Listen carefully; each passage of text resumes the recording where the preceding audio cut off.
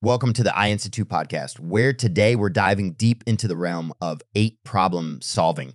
This comprehensive approach, which originated in the automotive sector and has since spread its wings across various industries, is all about tackling issues with precision and sustainable action. So let's break down each of the 8 disciplines and see how they apply in real-world scenarios, ensuring that teams not only address current problems, but also fortify themselves against future challenges.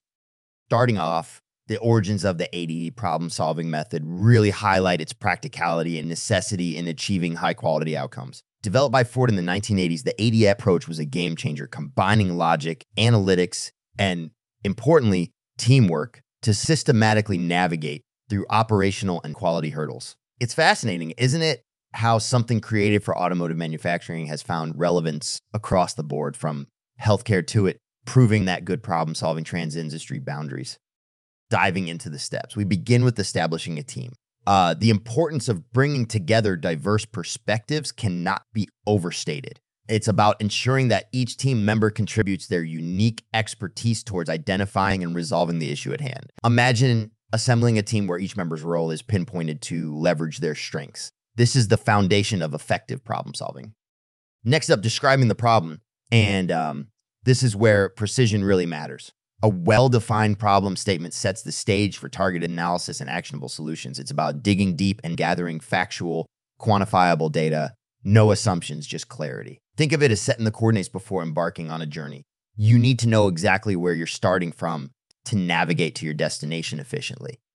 Now, we can't overlook the importance of interim containment actions. This is akin to putting up a temporary dam to stop the flood while you work on a permanent fix. It's a crucial step that buys time, preventing the issue from worsening while the root cause is being investigated. Picture this scene.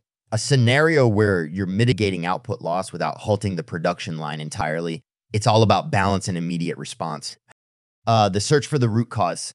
This is where detective work meets critical analysis. Techniques like the 5 whys and fishbone diagram really shine here, guiding teams through a structured inquiry to unearth the underlying issues. And verification. Verification is key. It's not enough to speculate. You have to test and confirm that you've identified the true root cause.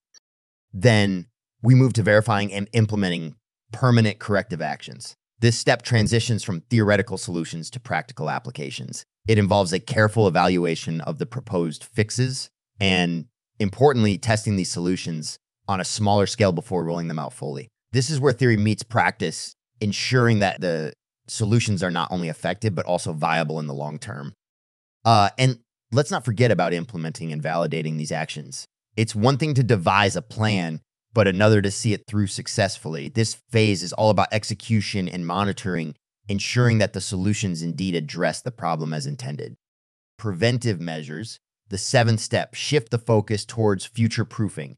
It's about taking the insights gained and embedding them into the organization's practices, preventing a recurrence. This could mean updating training programs or revising maintenance schedules, essentially learning from the past to safeguard the future.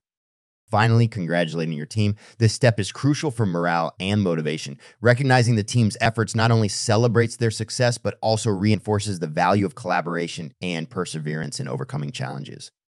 In wrapping up, the 8 problem-solving process is not just a methodical approach to tackling issues. It's a catalyst for continuous improvement in organizational resilience. Its adaptability across industries underscores its value as a tool for not just solving problems, but also for fostering a culture of proactive problem solving and continuous growth. So there you have it, a comprehensive breakdown of the AD problem solving methodology. Whether you're in manufacturing, healthcare, or any other field, the principles of AID offer a structured pathway to not just solve problems, but to do so in a way that builds stronger, more resilient teams and organizations. Thanks for tuning in. And remember, in the world of problem solving, the journey is just as important as the destination.